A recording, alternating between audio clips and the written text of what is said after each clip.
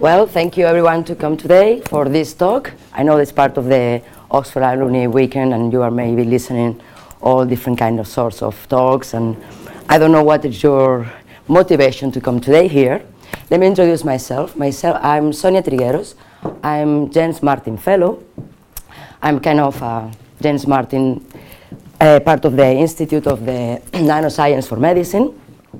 In our institute, which is quite rather small, we try to understand and to work with nanotechnology that can be applied to medicine. And I will try to convince you today with this talk that what is nanotechnology. First, I will take you all to the world of nanotechnology. I will explain what are the most challenging situations right now, which is probably at the level of experimental work, obviously, but the opinion of you, the opinion of society, is one of our biggest challenges. And I will explain as well what are the opportunities.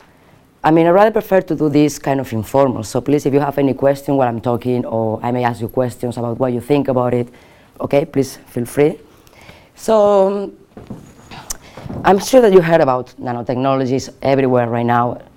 Looks like everyone is working with nanotechnology, but let me just delete off what you know, okay? You don't know anything, and let me tell you what is a nano. First of all, imagine that you can divide 1 meter in 1 billion parts, okay? That part is a nanometer, so it's really, really, really tiny, okay? In terms, if you want to have an idea, let's imagine that the thick of a human hair is about 100 microns, so it's quite big. And this is the resolution of the human eye. So basically, you can see your hair. Well, obviously, depends on the quality of your hair. You have a good hair, the thickness, that's the resolution that your eye can actually see, okay? Below that, we have, for example, human red blood cells, which are 10 microns, bacteria, which are 1 micron, viruses, 100 nanometers. At this level, we can use optical microscopy. We use microscopes, we use fluorescent microscopes, we can actually visualize and understand cells like at this scale of size. However, below 100 microscope, 100 nanometers, for example, we have proteins about 10 nanometers, DNA, it's about 2 nanometers, the diameter, atoms is 0.1 nanometers. There is no way that with optical microscope we can actually see these things, okay? And this is the field of research of nanotechnology. So we study things, organic, inorganic, material, that are few nanometers in size. Actually, we already have the definition of what is nano. So nano is an object that one of the diameters is below 100 nanometers, okay? So finally, I think it was in 2009 that we all agree to define what is nano, because it was kind of a little bit undefined everything, okay? Nanotechnology does not only allow us to visualize small things about few atoms. Let's imagine, so 10 atoms will be 1 nanometer, okay? It actually brings us something better. We can actually make nanostructures. What I mean is, like, we can actually have big, like, grams of silver, for example, and we can break it down until it reaches the nanometer, so we have new nanomaterial, or more sophisticated technologies, we can actually put atom by atom together and make nanostructures, okay? As you will see, I have prepared several samples of how I do this in the lab, so believe me that you can actually do this. But everyone that works with nanotechnology, and especially with nanomaterials, we find out that the materials at the nano level have completely different properties than the same element at the micro level or atomic level. Let me give you an example. You know, for example, wires of copper. You know, they are always on the plugins and everything. If you get a wire, you can actually, it's very flexible. You can make nodes, you can make things. Copper is being used for a lot of things. But at the nano level, copper is one of the most stiffness material, even more strong than the diamond. So what happens? We have new material, we have nanomaterial, and that's perfect. But there's all these new properties that we need to carry on and characterize them if we want to know how we can use this nanomaterial. But obviously, not only copper, like, we have plenty of new nanomaterial, and that's why we can actually make, for example, in this side, you can actually see going down on size, we can visualize everything from organisms to DNA to atoms. But the important thing, we can make little devices as well. That is called microelectronic mechanical devices or nanoelectronic mechanical devices. Okay, and that's important, as you will see later on. We can actually make carbon nanotubes, cellulose nanofibers. We can make everything that what we want. But because all these new nanomaterials have properties that are totally different, we are now we have a new world in front of us. So that's why nanotechnology has been very important and is a big step right now in all kind of field of research and applications. For example, we have in electronics, energy, environment, new materials, as you will see later on. However, and it's not because it's what I'm working on, but biology and medicine has a lot of things to say right now, okay, as you will see later. Here I summarize for you, and I think that you will have a copy of this talk and the presentation, so just listen. We have now, here I summarize some of the most interesting nanotechnology applications that are happening right now. We have information and communication. We are doing things for memory storage, quantum computers. A lot of interest is in the heavy industry, especially in the aerospace, with a lot of these new nanomaterials, because they are more resistant to oxidize, more resistant to be scratched. They're actually using for new aircraft design or for cars because they are lighter, because they are more resistant. Not to mention all the field on chemistry and environment for filtration in terms of water purification, air purification filters. So it's incredible the big applications that nanotechnology have right now. However, medicine. What happens with medicine? What is the nanotechnology in medicine, or what medicine can say to us? Okay, if you think about it, you have a new nanomaterial, okay? This nanomaterial can be used as drug delivery system, or as you will see later, or anything that has to be taken by the human body.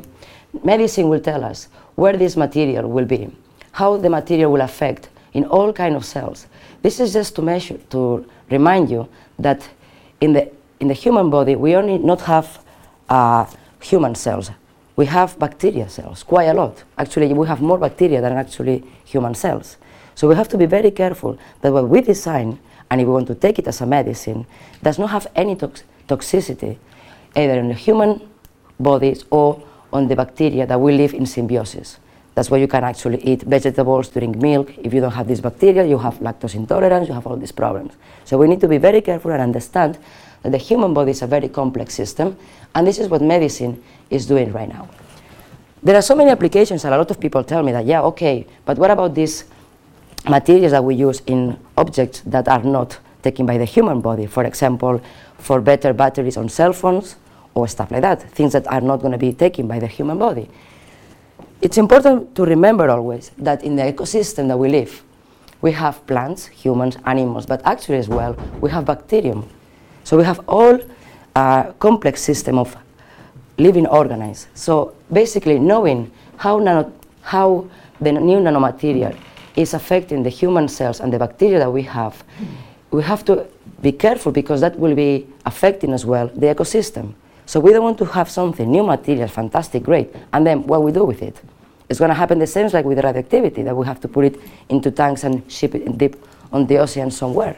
We don't want that. We need to understand that this new nanomaterial, it's okay, it's great, have new properties, but we need to understand what is the toxicity of these elements.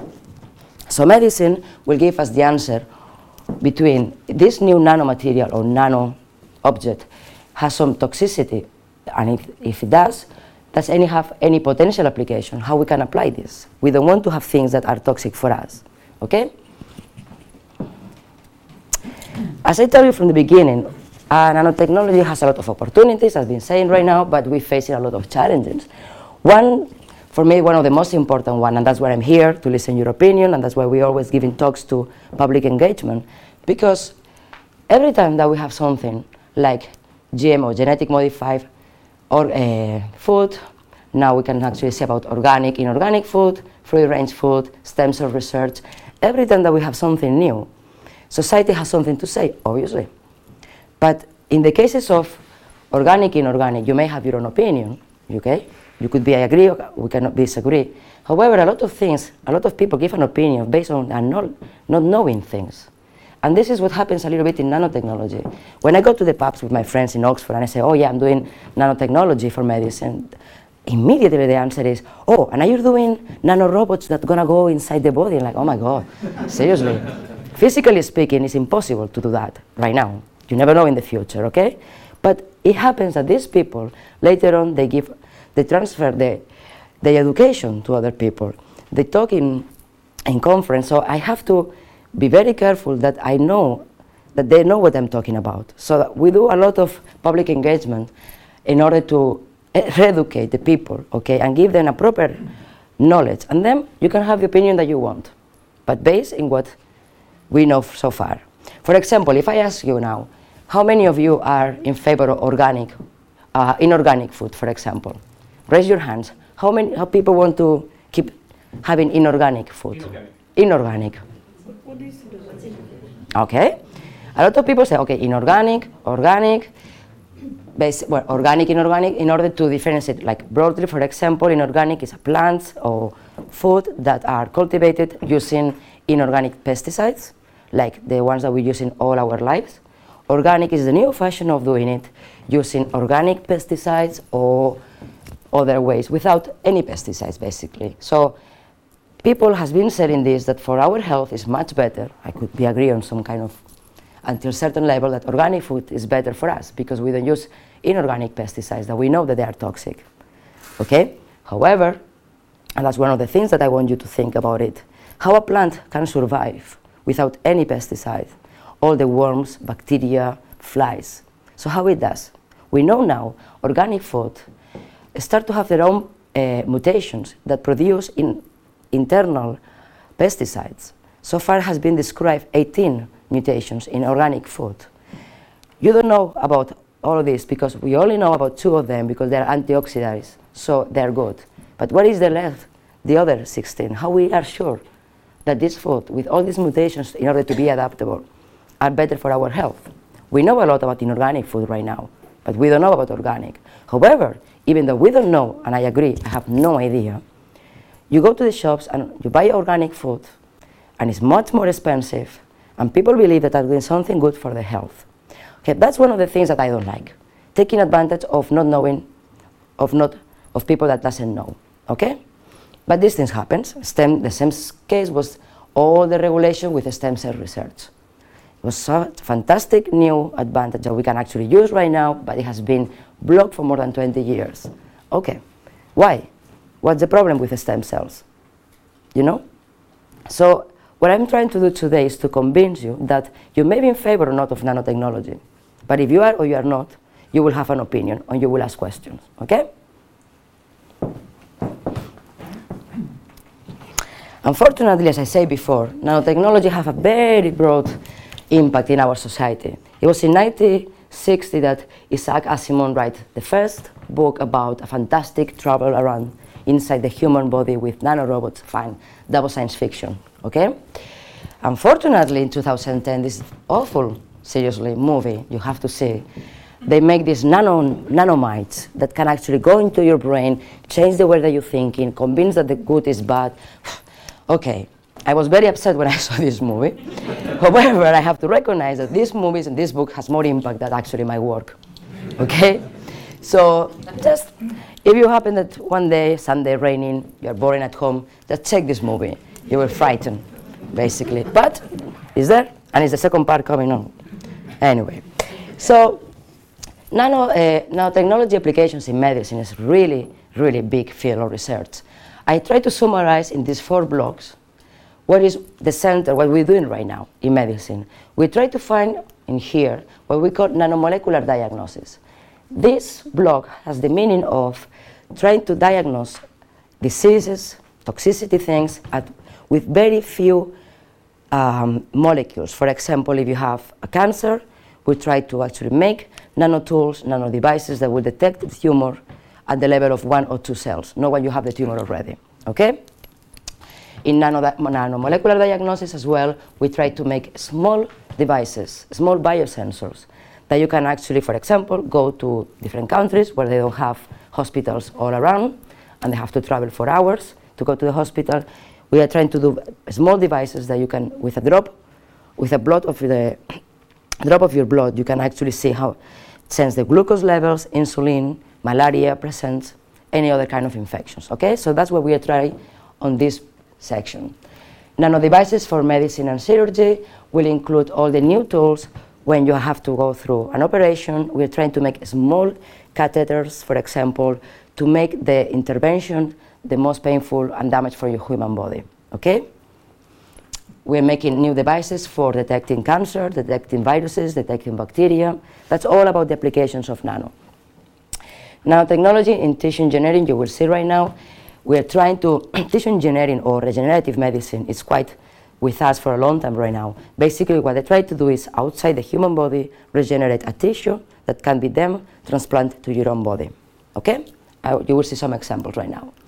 And then in the block of nanopharmaceuticals is all this block on drug delivery systems, new drugs, new antibiotics, new everything, okay?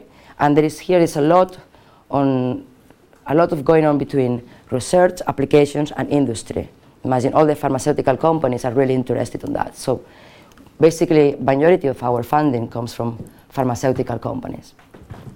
No questions? Clear? Everything is clear? Okay, good. I just want to mention this nanotechnology in regenerative medicine because I think that, maybe not, but I think that you will listen about it all the time right now. It's one of the hot topics right now. What happens in this? Okay, in regenerative medicine or tissue engineering, basically, you started from stem cells, okay? So let's imagine this topic has nanotechnology and stem cells. So a lot to say, a lot of regulations, a lot of problems here, okay? But what we're trying to do is you get the stem cell. How many of you know what is a stem cell? Or no? Okay, for the ones that maybe no, let's imagine it's a cell that is in your body, okay, at different stages of your development that still have the potential to become any kind of tissue cell. The stem cells can be developed to bone cells, heart cells, muscle cells, so you have the potential there. So tissue engineering and regenerative medicine gets these cells and develop this potential, okay? Then when you have the tissue, whatever it is, blood cell, neurons, muscle, hair, whatever, then you have to transplant to the body, okay? Transplantation to the body obviously have a lot of problems because you can have rejections, even though are your stem cells, you can have some rejections. But think about it. There's one thing that people still don't know. If you put two cells together, stem cells together, with all the factors that you need or all the growth medium that you want, that will not make a tissue, okay? What are we missing here? Let's imagine that you are building a house. You have the bricks, you have to put it together, you have the land, you have everything. But if you put things together, maybe things are not, will fall, they don't have the shape that you want. So that's the role of a scaffold, okay? You have the scaffold that you build following the scaffold structure that you previously have defined. If you are doing a summer house, the scaffold will have some structure, some functions. If you are doing a cathedral, it will be totally different, okay? And this is what we're doing with nanotechnology in tissue engineering. We are making nanoscaffolds. So this here, okay, and I will show you later on, is done with nanofibers, and in here we will place the cells and give them all the nutrients, and that will give us the proper tissue that we want. According to the tissue that we want to do, we are preparing different scaffolds. Scaffolds for bone cells, what are very difficult, scaffolds for neurons, scaffolds for whatever you want. Now, the challenging is, we want to do it, and this is probably more the topic of regenerative medicine. Imagine that, and I will tell you, it's starting to happen. You have an injection, they will inject it to you, for example, on your skin. What we want is to have the tissue growing, okay, with the scaffold growing in situ at the same time on your body. The tissue will be done, and then the challenging is we want to remove the scaffold because it could give you some histocompatibilities. So now our field of research on nanoscaffolds, we are trying to find the ones that are biodegradable. Means that as soon as the tissue is done, so it's a parallel, the cells are growing, the scaffold is removing. And if we can make that, that will be a big challenge because you don't have to operate, you don't have problems with tissue implantation. So in the lab we have right now a project when you have a liquid You have everything that you need for a scaffold. When we put it at 4 degrees, it makes a perfect scaffold with nice porosity. So we are investigating on this. Okay? No questions? Okay, this is one of the pictures of the scaffolds that has been published recently, well, 2002. Now we're coming better. We can control the architecture of the scaffold. We can control the porosity, the material. Yeah. What is the material made? What is the material? Oof, we have plenty of them.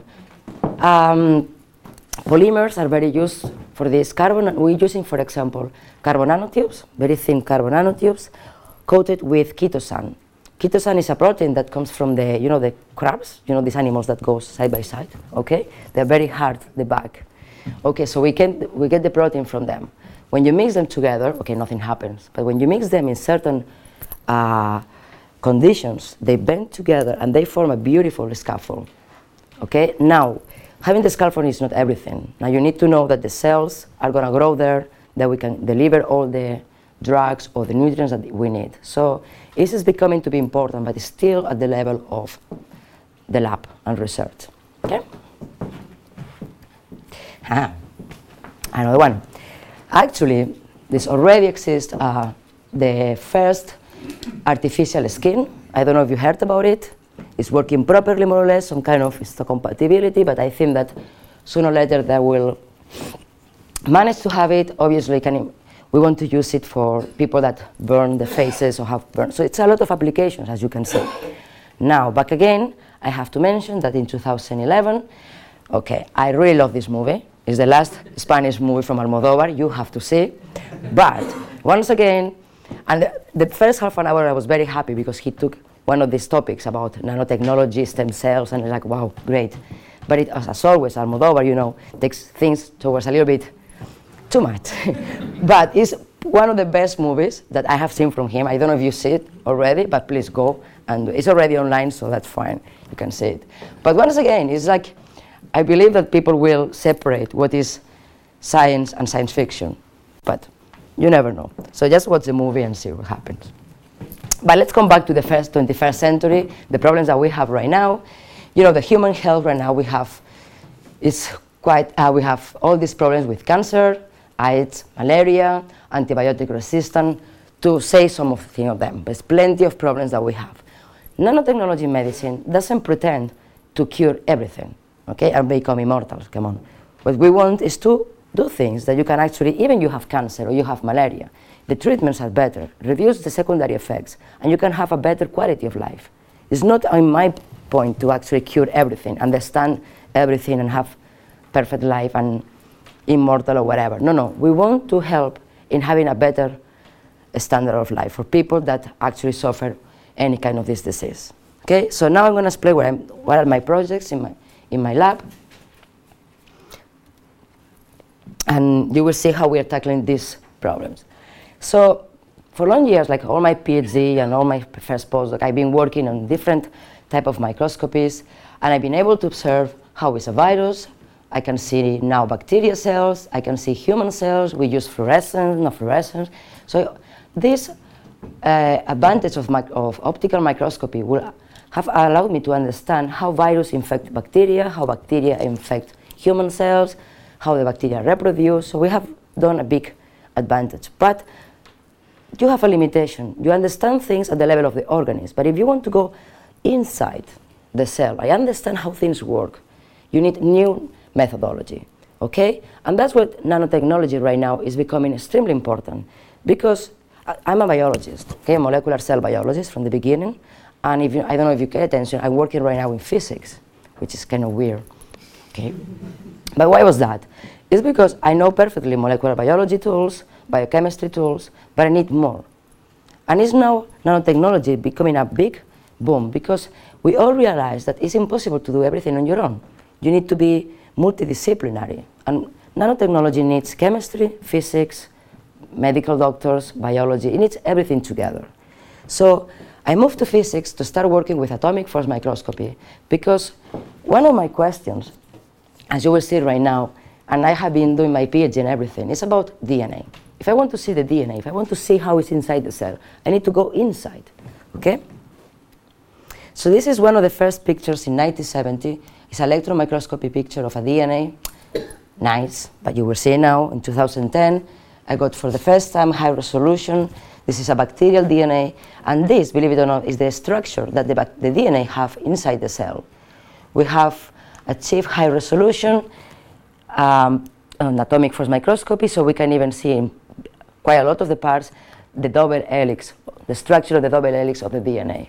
So obviously, as a molecular biology working for 11 years with DNA, when I saw this, I didn't move from the physics department. It's like, okay, I'm staying here. That's good.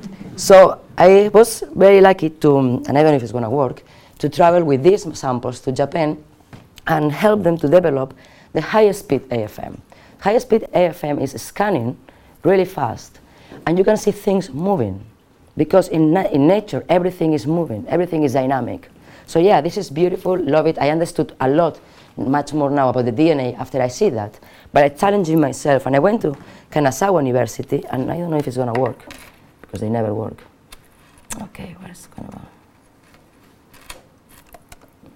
Okay, yeah.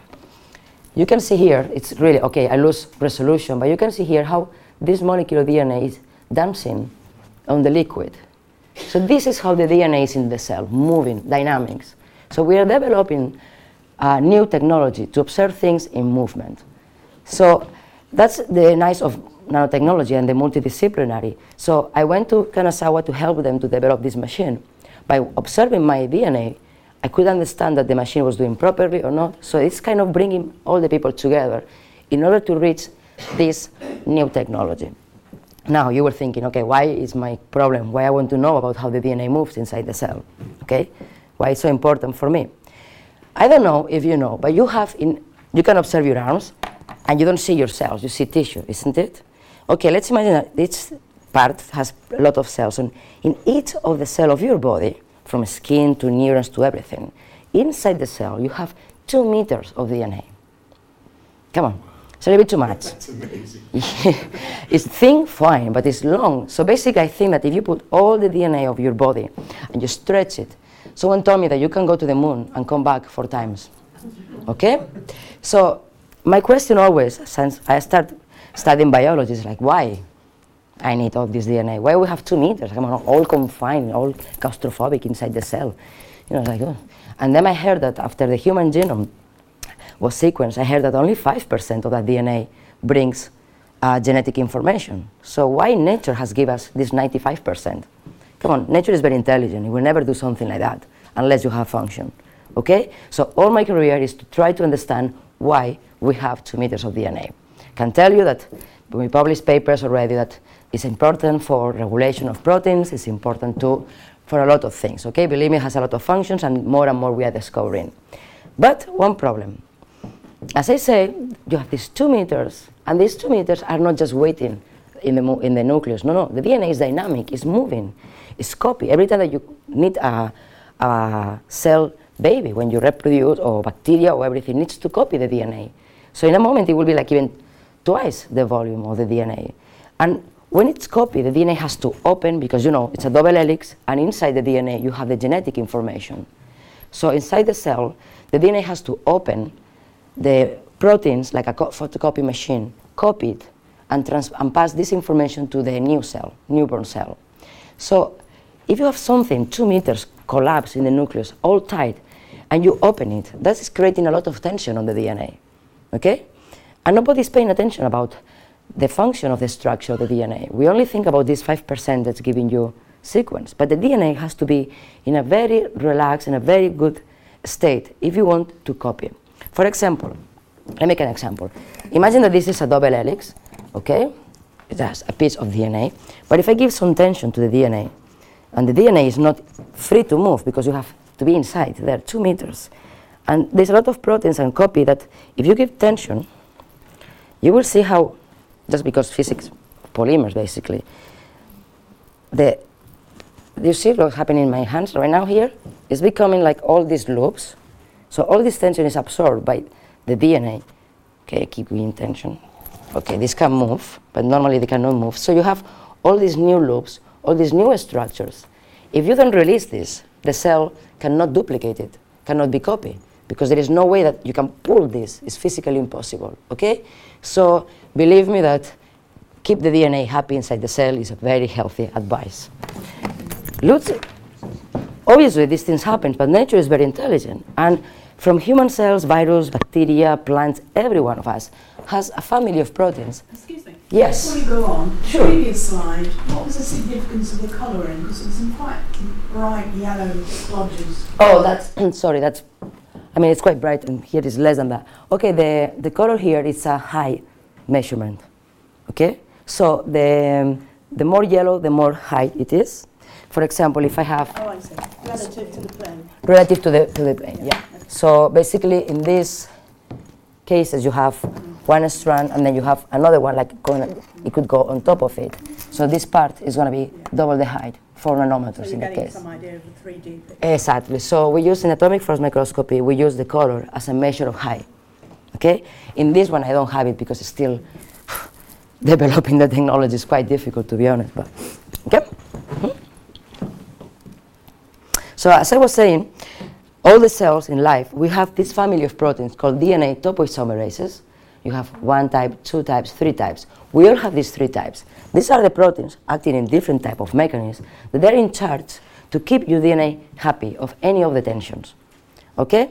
So what happens if one of them doesn't work? For example, in this case, that was my previous project. We find out that one of these proteins that actually keep your DNA healthy and happy inside your cells, if you don't have it, is one of the primary causes of premature aging syndromes. This is the case of the Werner syndrome. This is a girl of 12 years old. She, at 30 years old, she passed away with multiple cancers, multiple problems. Okay? It sounds a little bit shocking to me that just a protein that plays with the DNA could have this dramatic effect, but it actually does. Okay? However, this protein has a complicated situation. If you don't have it, it's bad. But what happens when you have a lot of it? You have a lot, the DNA is better regulated, is faster, eliminate all the tension, and the cell can grow faster and faster and faster. And what is this? Cancer cells. We all know cancer cells are very difficult to find a cure because they are your own cells that after accumulating X amount of mutations, they can grow faster and faster and faster as they produce what is a tumor. That would be a definition of tumor broadly, okay? We find out, we know for now years, that in these cells, in cancer cells, we have 2 of these proteins, I call DNA topoisomerase 2 and 1, overexpressed. You have a lot of these proteins in the cells because the cells need to grow fast and fast and fast. Okay? If you stop these proteins, the DNA cannot repair the physical problems and the cell stop growing. And that's why more than 80% of the chemotherapy drugs that we use right now in the market, the target of these drugs are these proteins. Okay? So, unfortunately, these proteins are present in every single tissue that's still alive in your body. So you have, that's why you lose your hair when you go to chemotherapy, your nails are totally bad. The worst case is killing your immune system. So a lot of people in chemotherapy treatments, they have a lot of problems, infections and secondary effects for the chemotherapy, sometimes even worse than the proper tumor. Okay? Yeah? How important is the DNA repair mechanism? Is it proteins that enable the DNA to repair itself? Yeah. Because it's quite an effective repair mechanism. Yeah. So the DNA repair is always like a machinery that's working and working and working. But for example, the lack of this protein, especially this one, okay, inhibit the protein, the DNA mechanism proteins. So in the cell, everything you have to imagine the cell like a huge, like a wall. Nothing works individually. Everything is regulated. And that's why I was very interested in this DNA, because it looks like that the DNA structure, or topology DNA as we call it, it's an upregulated level. You know, you can have proteins, but if the DNA is really close, these proteins will never work. Okay, so that's the whole role of the 2 meters of the DNA. They regulate at top level. If these proteins are not, especially this one, are not present, all the DNA mechanism repairs will never work, because the DNA mechanism proteins have to go to the problem and repair it. But if it's on twist, over twist, they cannot go there. You see? So a lot of chemotherapy treatments are target these proteins. As I say to you, right now we're having the problem that chemotherapy treatment needs the combination of more than one drug. And obviously a lot of people are having a lot of problems of side effects. Okay, there we go. How nanotechnology can help in this problem, okay? What we're doing in my lab or in my group, or what I'm doing in the lab, okay?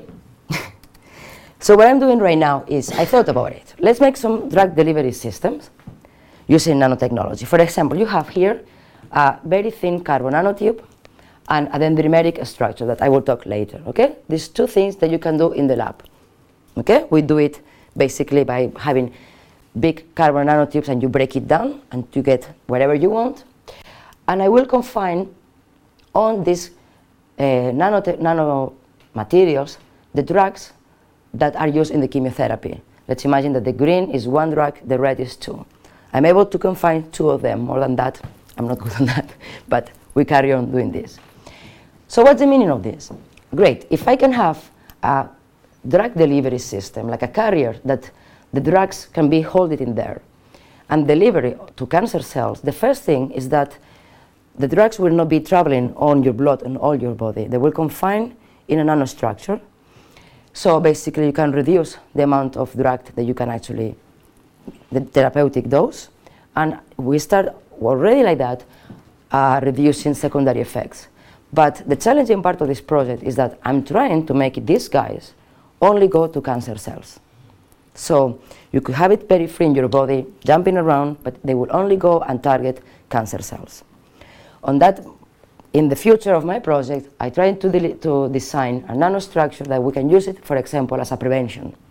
If your family has more than 3 cases that have a type of cancer, come on, cancer is not that bad, okay? But the probability that you will have it is high, is very high. So maybe we can actually one day use this nanomedicine as a prevention, okay? We have to define the size, so the size is very small and you will remove it from your body for the normal process, like kidneys and urine will be out, okay? So this is the main point of the project. However, it's nice, everything is fantastic, but nanotechnology is still on the infancy, so we have to overcome a lot of problems. One of the biggest problems that I have is as soon as I got the nanotube, beautiful, I put the drugs quickly on top of it. The second thing that I realized, in a matter of less than an hour, a lot of nanomaterials, they try to aggregate, okay? It's like, okay, fine, they're not soluble anymore, and I don't want this to happen, because if you inject one nanotube and they aggregate, you will collapse as well. So what's the point of a nanomedicine that collapse on your blood, for example? So one of the problems that we have right now is to understand these properties. Why these nanomateria always aggregate? What are the problems? How we can resolve about that? So it came to my mind one day to actually do something with these nanotubes. So what I did was to cover them with DNA, understanding how I can twist DNA in vitro in the lab. So what I did is to cover all these nanotubes with double-stranded DNA, and because I know the DNA is soluble, I know the DNA properties. What I can have achieved is having resolved this problem. So now you have all the nanotubes covered with DNA. They're soluble in any kind of medium, in water, in serum, anything. You can store them at 4 degrees, -20, so that makes your life easy, because you can make them and you can store it and use it wherever you want. Because if not, if you don't do something, you have to use it straight away, okay, and all the complications. And one more important thing is that I was playing with the DNA structure, so I know how to make this reversible. So in one moment, whenever I want, I can remove the DNA from the nanotubes, and the nanotubes will be separated, will be DNA from one side, carbon nanotubes with the drugs in another side. Why is this important? Because this is how the carrier will be upon traveling on the blood. When these nanomedicines enter inside the cell, this happens. This step will happen. So when the nanotube with the DNA will be inside the cell, hopefully the cancer cells, the DNA will melt and liberate the carbon nanotube with the drugs inside the cell and target these proteins, okay? I cannot explain how I did that, because one of the things I'm discovering with nanotechnology, everything is new, so I patented this thing. I went to see, it's okay for patent that, they like it, so I got a patent on that. so I cannot explain how I did it, but I can explain that I got it. Now, but it's always nice, this nanotechnology. I mean, I quite like it. I mean, obviously, carbon nanotubes are not only used on medicine. Carbon nanotubes are used in everywhere, like in computer chips. Yeah. The DNA that you use to coat the nanotube. Yeah. Okay, what source is that? Does it have to be on this? No, it's independent of the sequence, size, the source, anything. And anything. Immunology problems? No problem. I mean, in this case, in these experiments, I use bacterial DNA because you can buy it. Okay, to be honest, easy to have. You can use human DNA. You can even use your own DNA. It's very easy right now to purify your DNA. You know, you can use your DNA. So it doesn't depend on sequence, source. It depends on the structure. Okay. You don't have a compatibility risk. So far as I know, you don't have. Because the DNA, okay, is kind of cheating as well, the human body. The DNA covers the nanotube. So the nanotube doesn't produce you any histocompatibility, and the DNA neither as well. Okay? But obviously, we need to do more research on that. Mm-hmm. Yeah? When you target a nanotube to the tumor cells based on an enzyme overexpression or protein overexpression? If I'm trying to target the cancer cells, Yeah. well, not really. I'm trying to do something different. I know a lot of people are working in how, so you have now, that's a step, okay? That's the next step, as you will see here. How I can actually make these carbon nanotubes with DNA only target cancer cells. So there are different ways to do it. I mean, you know, the cancer cells have different properties in terms of proteins on the surface. So you can actually add something on the tube that look for these proteins, and that's how you target it. However, yeah, it's like an antibody epitope recognition. So you can use this kind of recognition. However, every cancer has different proteins. So that means that every carbon nanotube have to have different bindings, proteins, different drugs, all the DNA on top of it. So we're making it a little bit complicated here. What I'm trying to do, and I don't think it's gonna, I'm not sure if it's gonna work or not. One thing is true. All cancer cells, it doesn't really matter what cancer cells. When you start, you have a step that is common for all of them. Cancer cells is a tissue, okay? It's in a tissue, and actually they need to grow faster and faster. So what happens with cancer cells? At the beginning, at the level of one cell, they start breaking these connections with the neighborhood cells, okay? To have a space to grow faster. Okay, so some of the mechanical properties of the cells change at the level of one cell. Okay, we know, I don't know if you work with cancer cells, but sometimes I open like a little frog that has a cancer and try to get the cancer cells, and I break them all the time. They're softer. Okay, they're very soft, they're very viscous. So I'm trying to develop now, and we already have been very successful on that. New technology, new nanotechnology based on atomic force microscopy in this case, that allows me to characterize the mechanical properties of the cells. Now, I haven't tried this, but the hypothesis of my project is, if cancer cells are more permeable than the normal cells, whatever is the source of why they are more permeable. Permeable is absorbing more nutrients. Because the DNA likes to go inside the cell more than be outside. This parameter is the one that I'm going to use to target the cancer cells. Okay? It's true that they are more permeable. We have all the in vitro experiments done. Now I need to make these properties of the cancer cells, okay, to absorb the carbon nanotubes. It does happen in vitro. I still don't know in the human body. Obviously, we haven't tried this. Okay? But in vitro, if you have normal cell or permeable cell, normal cells, these nanostructures don't even see it. You have normal growth. When the cell's permeability has changed, the carbon nanotubes with DNA goes in.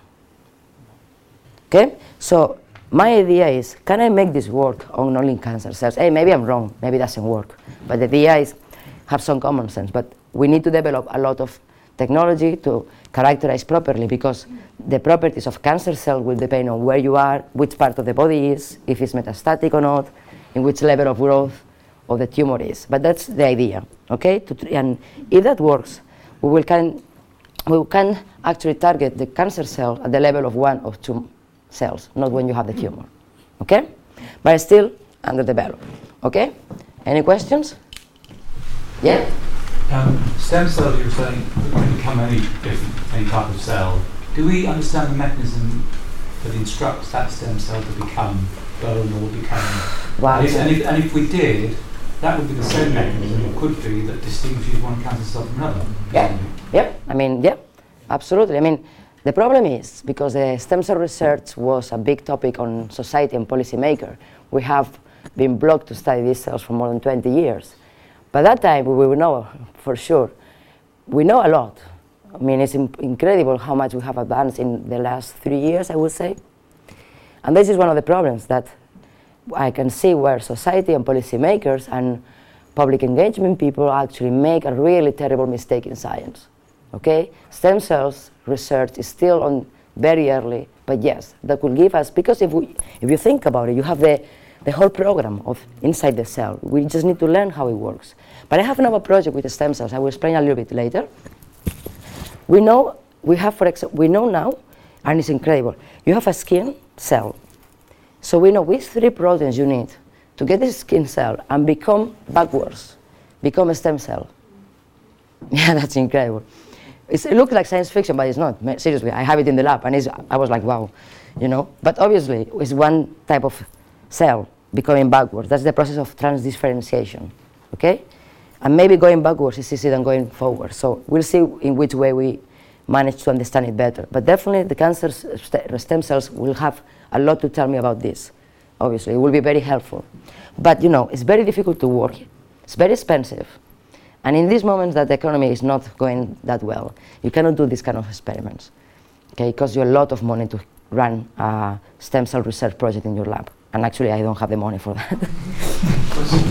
Was stem cell research blocked in Europe as well? Not just in the States? Everywhere. Yeah. Well, kind of blockish, you know. They give us only 10 different cell lines to study when it was promised to have 50. I mean, 10 is fine, but, you know, and we know a little bit. We know a little bit, okay? It's not that we don't know anything and we're starting right now. But the more we know, the companies will make better products to work, better machines, and we are not in that. So working with stem cells is difficult. You have contaminations all the time, they die. Well, so you really need to have someone very experienced in the lab. You are like a slave of these cells. You have to go every 2-3 hours to the lab, change the medium, go to your place. I mean, so we still don't know very well how to work with that, but we're doing it. I mean, there's plenty of papers, plenty of new data. Is the research in Europe more advanced than in America because of the policy issues on the last? No, it's the same. We're on the same level, I think. Actually, there's a lot of collaboration between us in that sense. But we are, so basically on the knowledge of science is basically the same. We're on the same level now. Yeah? I just wondered if at any stage you're going to sort of describe how you manipulate these things, what machines you have, like, because it's so small, I'm just curious to know how you do it. Well, to synthesize nanomaterial, you can use chemical reactions, as you will see ones that I'm doing later on.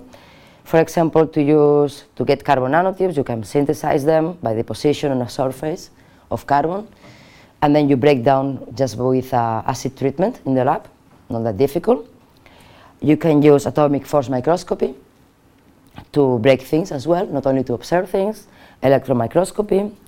We use, we research a lot. I mean, I was doing a master's degree and we spent like 1 week talking about different technologies that we have right now. You can make them in a different ways. You can break things, you can put atoms together by, you know, there is this disposition in 3D. You can get 3D structures by mixing, or let me see to explain this in a simple way. You have two different gas. One is more volatile than the other one. So you make the gas go into a surface and volatilize one part, and the part that is not, that is more like that precipitates, stays in the surface. And you can, with the other beam, you can actually limit what you want and keep putting things on top of it. So there's a lot of new technology that is helping us on that. Okay, now we're doing, so it's like, for example, the one for the, you can check online the ones from the Skinner, artificial skin. That's kind of fancy. It's like a printer, like an inked printer. So instead of put ink, you put cells. Okay, and you have a surface, a layer of cells, a layer of nutrients, a layer of cells, and then you produce a change on the cells, and you have this tissue engineering thing, okay? So there's plenty of different technologies that we're using right now. However, I don't think that we are we are starting to know that, because we cannot develop new technology if we don't understand what we're looking for. And it's not easy to work in a multidisciplinary project.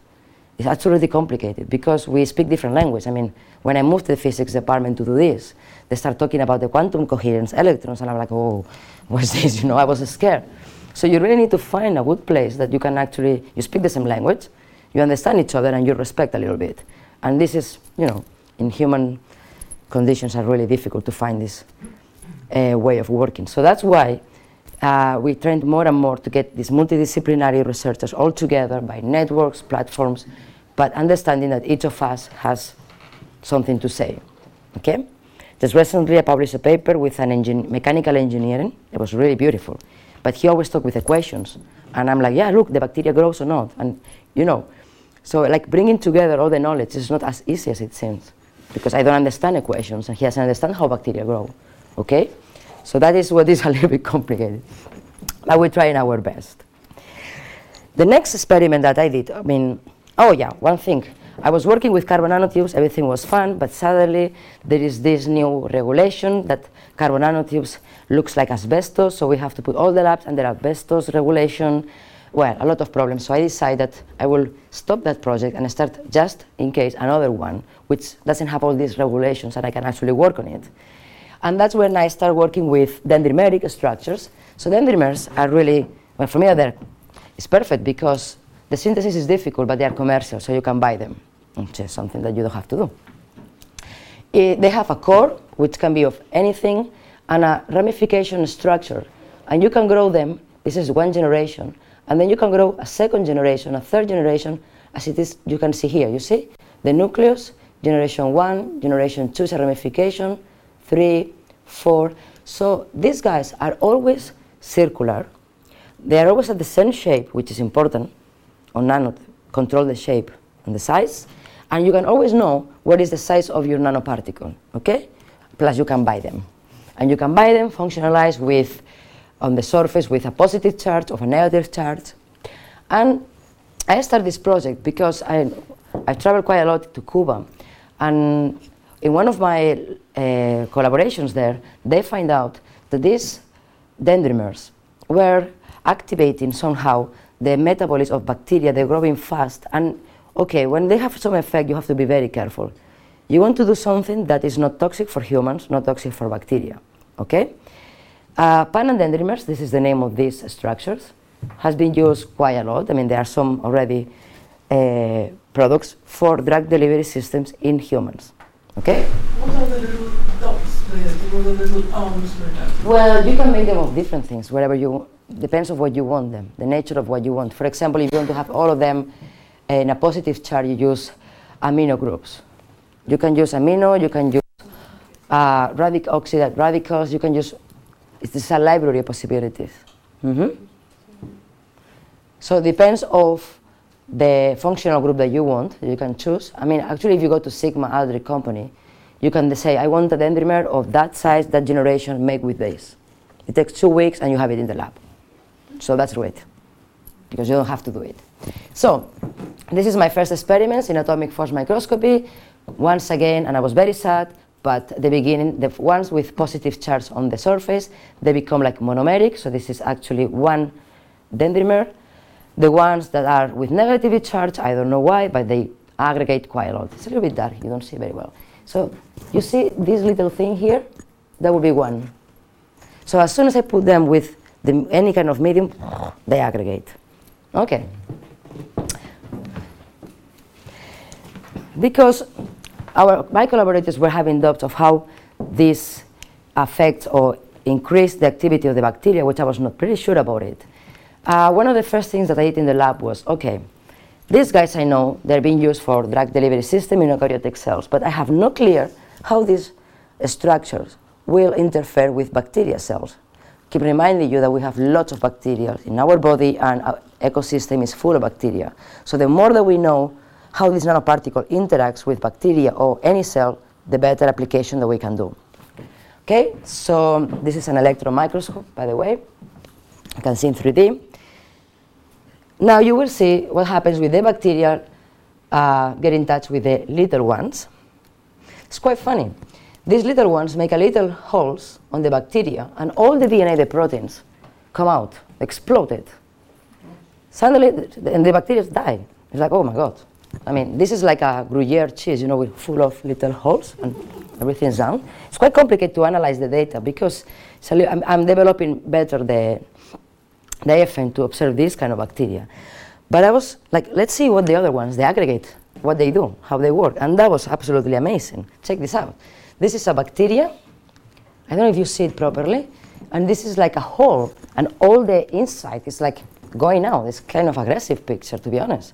So it's like the bacteria and all the DNA goes out. It's like Jack the Ripper, I call it, like Jack the Ripper 1, okay?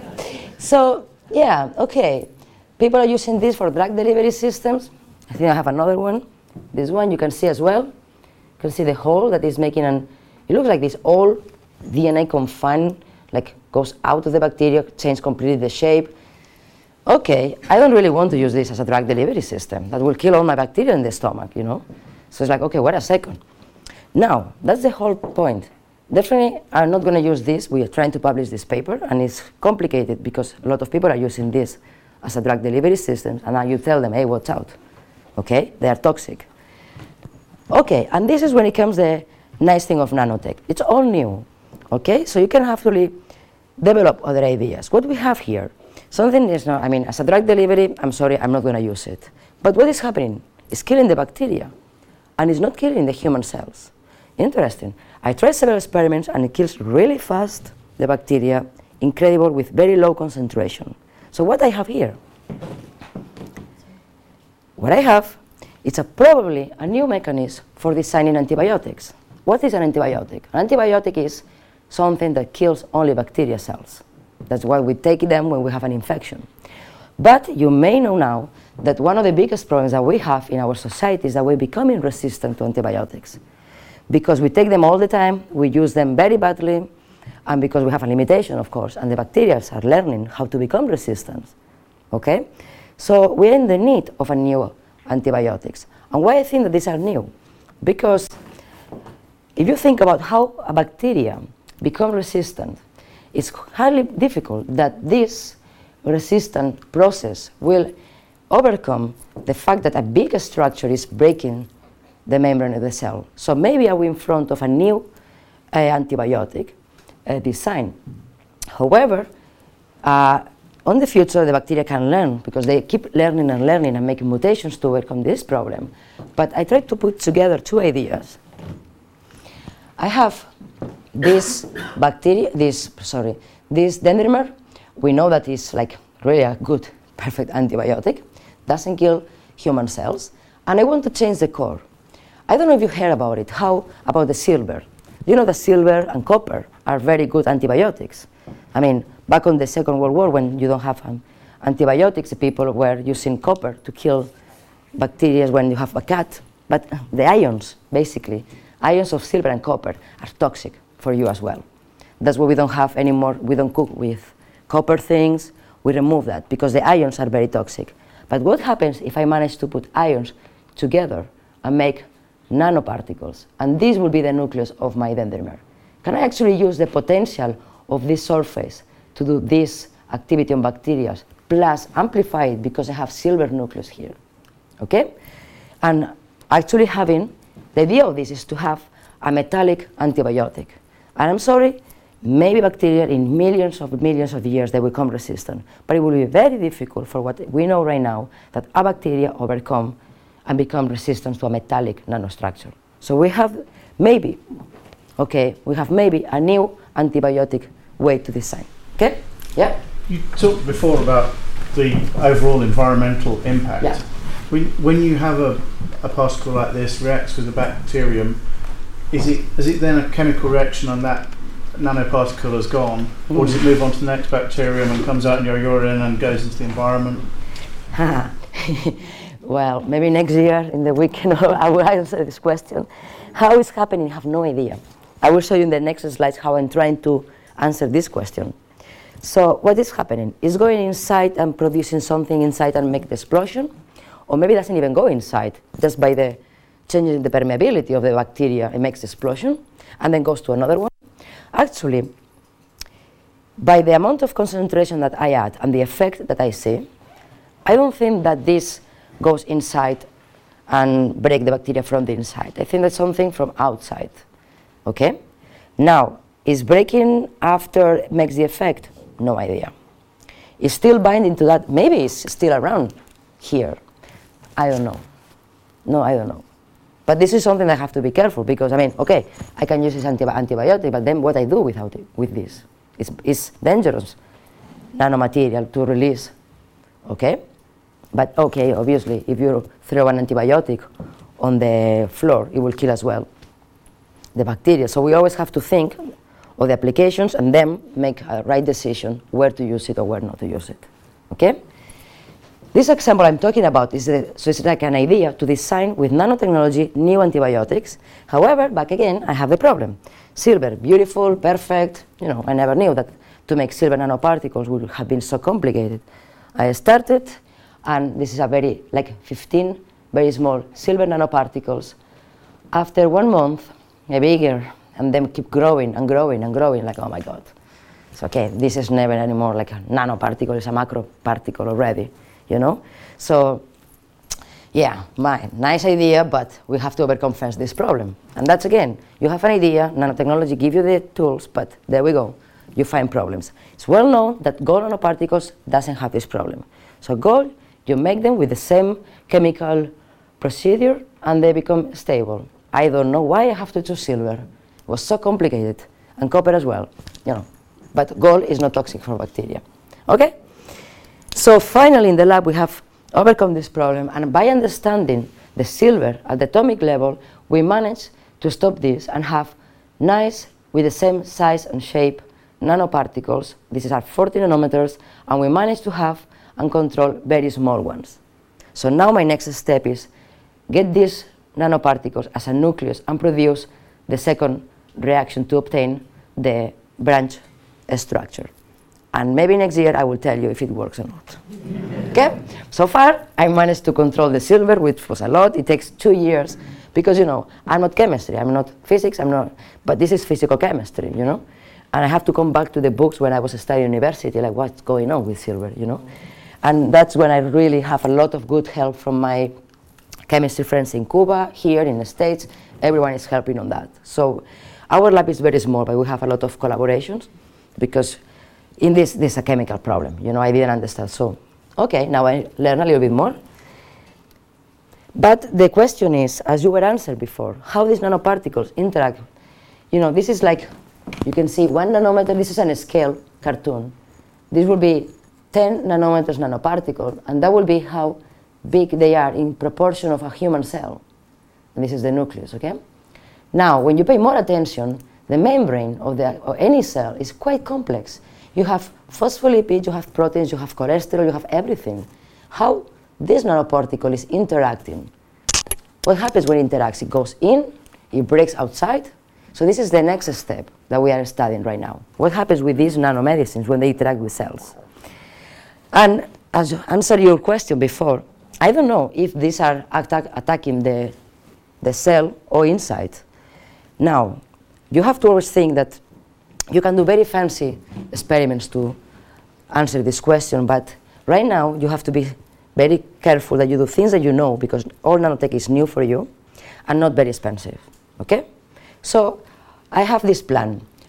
This is a E. coli, a bacteria cell, and if you make a zoom of the little membrane, you can see the complexity of the membrane. You have an external layer, and this is the sugar, kind of a sugar molecules, and when these sugar molecules actually are disattached of the membrane, this is the bacterial toxicity, okay? And this is what produces in the E. coli infections. You have an outer membrane, you have in between a periplasmatic space when you have polymers that gives the resistance and stiffness to the bacteria. You have an internal membrane, and finally you reach what is the proteins and the DNA. And this is just the membrane of a bacteria, which is the most simple organism that we have, well, so to say, okay? So what I plan to do, so what I'm doing basically, does the nanoparticles act at this level or at this level, or at this level, or at this level, in any cases will kill the bacteria. But how is doing it? So in order to see that, what I did is select different antibiotics that we have commercially, we've been using for ages, like ampicillin or penicillin, lysocim, polymyxin B, that will be like the same like detergent. You know that detergents kill bacteria, okay? So I said, okay, let me use antibiotics or detergent derivatives that I know where they act. Polymyxin B acts at this level. Ampicillin or lysocim break these filaments.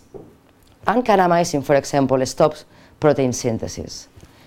Then, what I'm doing right now is I'm trying to observe bacteria cells under these microscopes and characterize the effects that they have all these antibiotics.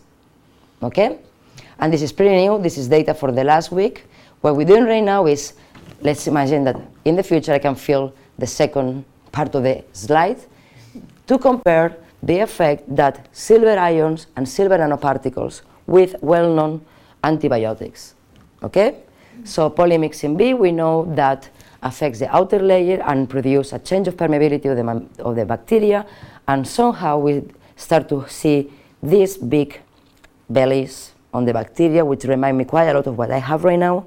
So, but then I thought, okay, great. I know about antibiotics. I know pretty much how they work, but nobody has actually visualized at this nano level the molecular changes that an antibiotic does on a bacteria. So this is useful not only for me to understand silver, but at the same time to understand better all the antibiotics that we have. Okay?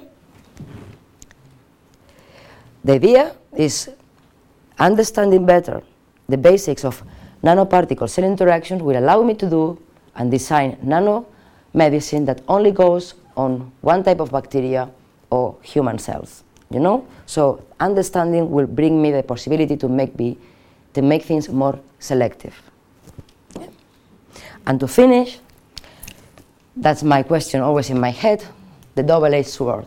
You have a nanoparticle that can actually maybe give you medicine, but opens our eyes to the new generation of antibiotics by being metallic antibiotics. At the same time, you have to keep in mind the toxicity of this new material. However, and this is my new project I started a couple of weeks ago, what I was telling before about the stem cells. We know the stem cells, we know the 3 proteins in charge to get skin cell to stem cell backwards. But to give these 3 proteins, you need to inject 3 proteins on the cell. You need a nanotool.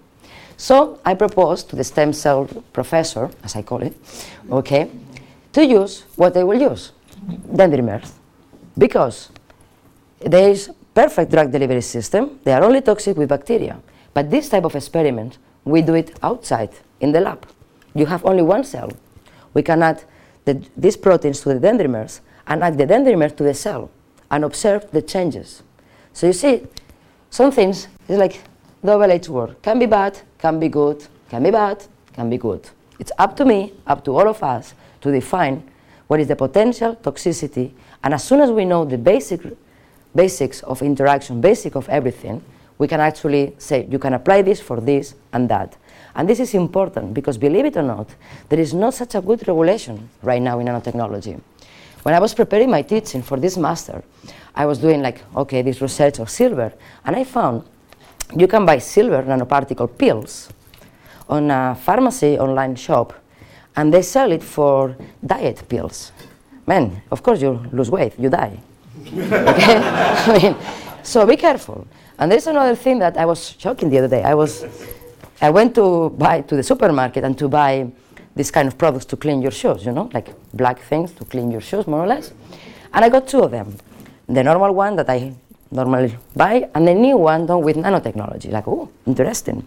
So, by curiosity, I checked the product. Silver nanoparticles. Nice. My reaction was to get the other one, you know? Same price, same amount, same everything, one with nanotechnology. Okay, I mean, I'm sorry, but I still don't know with these nanoparticles because I don't take it, I don't drink it. But what's happened with the product later on? What these nanoparticles are going to go through? So it's nice to see that your research is already taking commercial products, but we have to be careful, okay? I don't want to give you the message that, okay, let's stop all nanotechnology. No, no, no, no, no. On the contrary, we have to know what we're talking about, okay? So if you see now something with nanoparticles, okay, don't say, oh, it's bad. No, could be good. But we need better regulations. We need you guys to have an opinion on what is nanotechnology, and that will actually help, okay? So that's it. Thank you very much for your questions.